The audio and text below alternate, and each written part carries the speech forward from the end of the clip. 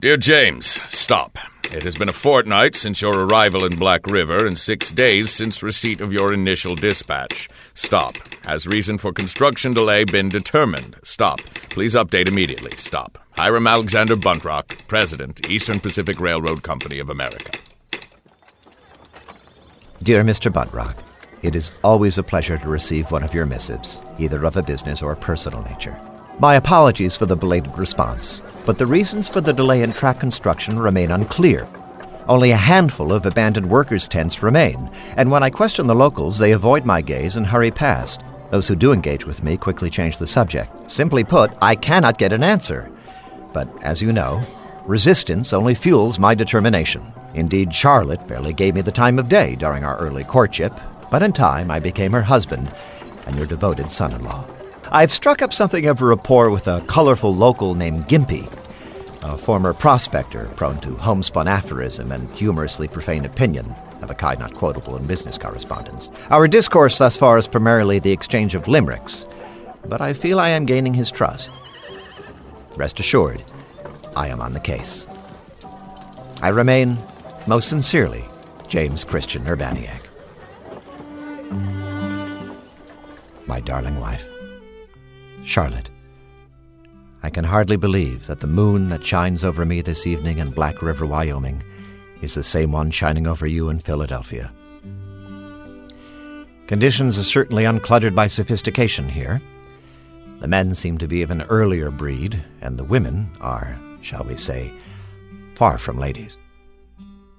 Even the dogs are disagreeable and repel from human touch. I keep a small room above the mercantile, which wants desperately for an application of soap and water. However, I've come to firmly believe that neither substance exists in agreeable form west of the Missouri. The landscape is at once offensive and alluring, with towers of stone thrusting savagely from the soft expanse of the plains. I walk the rails each day, to the point where they end mysteriously at the base of a rock formation, which appears to have been blasted only once and then abandoned. If you saw me now, you would likely throw back your pretty head and laugh. I have taken to wearing a so-called cowboy hat. It is a wide brim number of black felt and questionable millining. Before you roll your eyes adorably, rest assured that my intention is not to affect a vulgar persona, like your cousin Aubrey and his queer but amusing efforts to dress like a seafarer. Rather, its usage is practical. How the sun does seem closer to the earth here.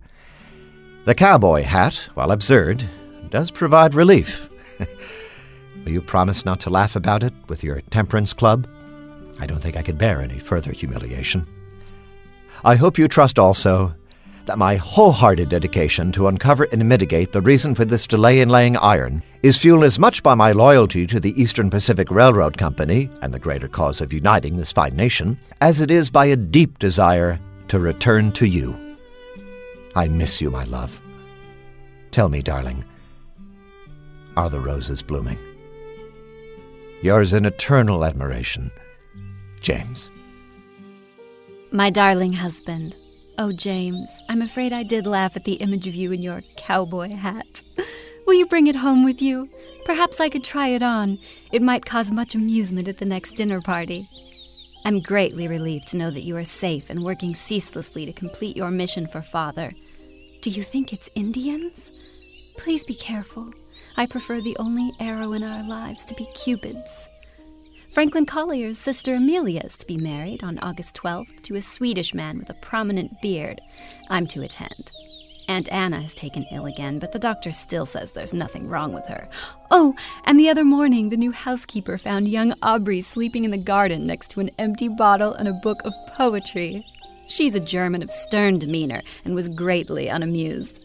Aubrey has taken to calling her my darling, which I must admit tickles me. He does tease her so. I hope she doesn't quit. Keep heart, darling, and remember the words of Voltaire. Those who walk on the well-trodden path always throw stones at those who are showing a new road. Yours in endless affection, Charlotte. P.S. The roses are pink and vibrant, but they do want for the rain. My dearest Charlotte, I will allow you to laugh at my hat, my dearest. How wonderful that you are laughing again. I can practically hear your echoing peals as I read your letter. It pleases me no end that my little darling is coming out of her long mourning for Mr. Lincoln and is becoming again the gay angel who won my heart. I trust your wardrobe, like your demeanor, is less black these days. By the way, was that one of my books of poetry that Aubrey left in the dirt? No matter. The almanac predicts rain soon, my love. How I long to bury my face in the petals. Yours eternally, James. Dear Mr. Buntrock, firstly, I must again seek your forgiveness regarding the tardiness of my response to your last telegram. Know that any delay I have in reporting to you is caused only by my complete absorption in the task at hand. Secondly, I am relieved to inform you that I believe I have made a breakthrough, which I hope will restore order to the construction very soon. The cause for delay is neither Indian sabotage nor workmen's unrest as we had feared. Gaining the trust of my drinking partner Gimpy has paid off, and he has revealed that during the initial blasting of the formation known as Devil's Claw on March 4th, a silver deposit was discovered embedded within the rocks. As the toothless blackguard put it in his non-grammatical fashion, there's silver in them hills. Although Devil's Claw and its environs are not technically hills. Since that time, the workers have simply abandoned the railroad en masse in favor of endeavoring to open a mine on the other side of our intended route. I plan to persuade them that their patriotic duty and Eastern Pacific Railroad Company's vision for the Republic and her people vastly surpasses the selfish fantasy of fleeting material wealth. I visit the mining site tomorrow. We'll report back soon. I remain, most sincerely, your faithful employee and son-in-law, James Christian Urbaniak.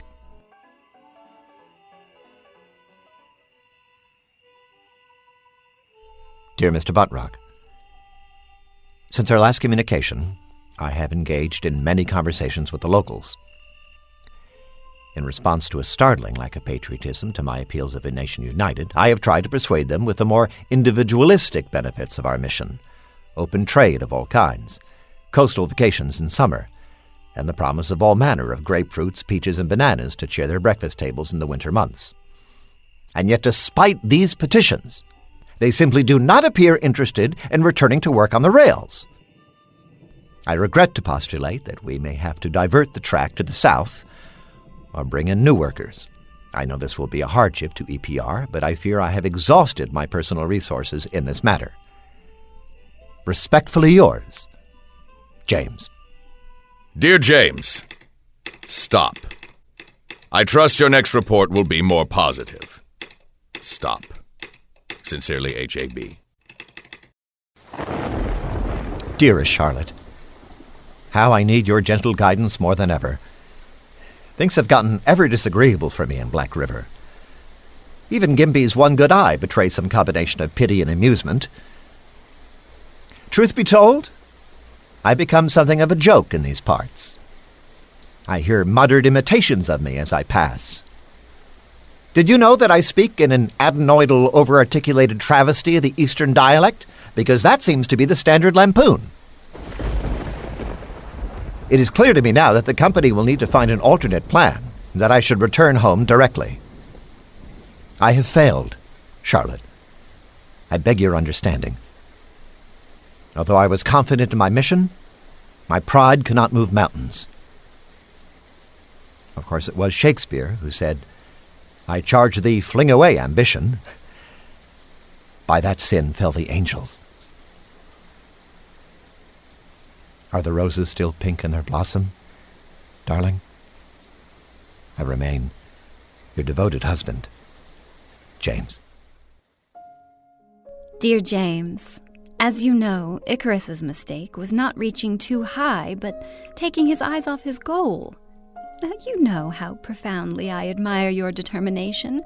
I do trust that you have bucked up considerably since your last letter and are now doing everything you can to get Father's rail project back on track, so to speak. I've ordered new wallpaper for the parlor, but cannot find a reputable paper hanger to save my soul. As the weather takes a colder turn, the garden does threaten to wither. Yours, Charlotte.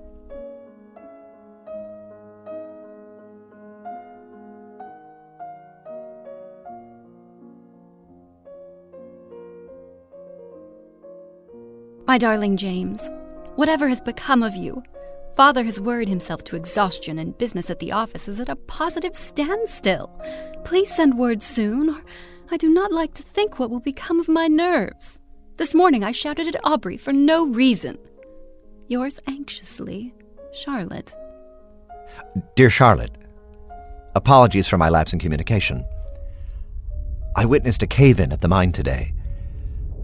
I thought surely it would put a stop to the project, and I would be able to seize this God-given opportunity to return interest back to the stability of the railroad. But I still have much to learn about this frontier life. You wouldn't believe the way old Gimpy stepped in to help clear the passage, lame-legged as he is. In fact, I believe I have yet to see a young able-bodied Easterner move quite so spryly. A mother cow died during calving yesterday, and we made steaks of her this evening. I first thought it terribly savage, but it's really not much different than the taste of steer. Then again, I think I've never been so hungry in all my life. Perhaps that was a help. Yours, James. Dear James, you know I do not generally have time for writing letters, but I feel it necessary to reach out to you at this time in a longer form to ensure my point is fully elucidated. Though I have not heard from you directly in over 3 weeks, I understand from my daughter that you have yet to make any notable progress in Black River. Charlotte seems to retain faith in you, and I can only hope that I have not overestimated your abilities of persuasion. As a child, Charlotte was wont to bring in fistfuls of dandelions for the dining table. In time, she was made to understand that they were only weeds, and that weeds may be virile and attractive, but ultimately they must be discarded by the gardener who has the foresight to see their epidemic danger to the greater good. Your father-in-law, Hiram A. Buntrock. My dear Charlotte, I know it has been a dreadful amount of time since my last letter. I hope you can forgive me. Please exchange the enclosed silver nugget for a coach ride to Black River at your earliest convenience. I've come into ownership of an abandoned homestead several miles of town, and it is in dire need of a woman's touch. Do you see how the nugget is shaped by the grooves and contours of the mountain? So different than the flattened hearts and beaten-down rings of the jeweler's display. Hurry home to me, darling. I cannot wait to show you the astonishing culinary variations of the simple bean. Your devoted husband, James. My dear James, you cannot know how deeply your last correspondence has disturbed Father and me. Come home at once. Yours, Charlotte. Dear James, stop. It has been 16 days since your last communication. Stop. Update progress immediately. Stop. I may send new workers, but they will not be whom you think they are. Hiram Alexander Buntrock, President, Eastern Pacific Railroad Company of America. Dear James, I miss you, darling. Won't you come home? Please write me. Yours, Charlotte.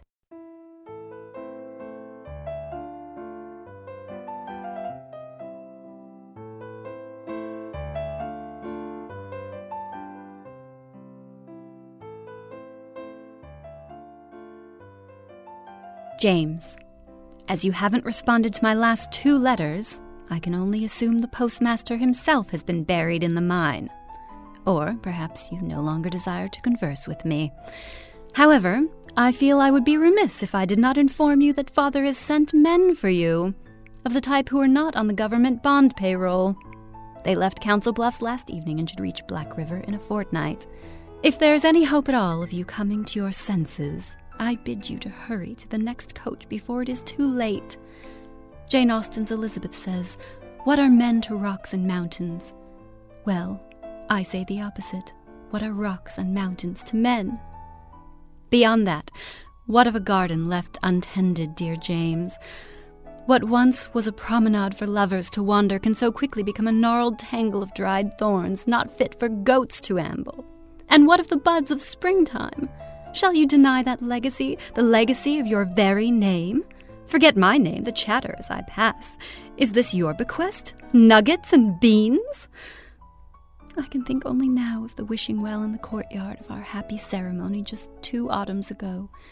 How we threw pennies in and laughed together and dreamed of our future after the celebrants had gone. How you suddenly became so earnest and pointed out the ripples as the coins splashed in. Do you see those? You asked of me. A wish is not merely a man's own. It touches the wishes of all the others around it. Dare I hope, James? Dare I wish? Your wife, Charlotte Elizabeth Urbaniak, née Buntrock. Charlotte, in addition to a cowboy hat, I now own a gun. A long rifle of handsome walnut finish and cunning precision. Gimpy has mentored me in its usage and calls me a natural. You have a home waiting for you, my darling, with a loving protector. In the meantime, I await my visitors with open arms. Returning to Philadelphia is no longer a choice, nor a desire. I now believe in fate. And fate must be met with adaptation, not resistance. As Francis Bacon said, nature, to be commanded, must be obeyed. Or as Gimpy puts it, once the goats have fucked each other, all you can do is build a bigger pen. I remain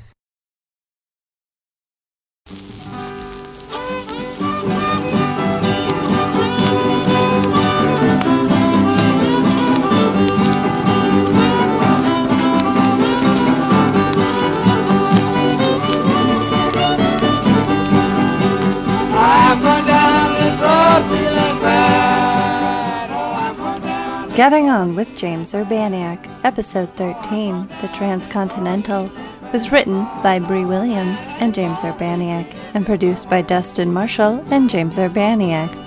Hiram was played by Mark Agliardi, Charlotte by Jenny Wade. This program is part of the Feral Audio Network. Visit feralaudio.com for prior episodes and other podcasts.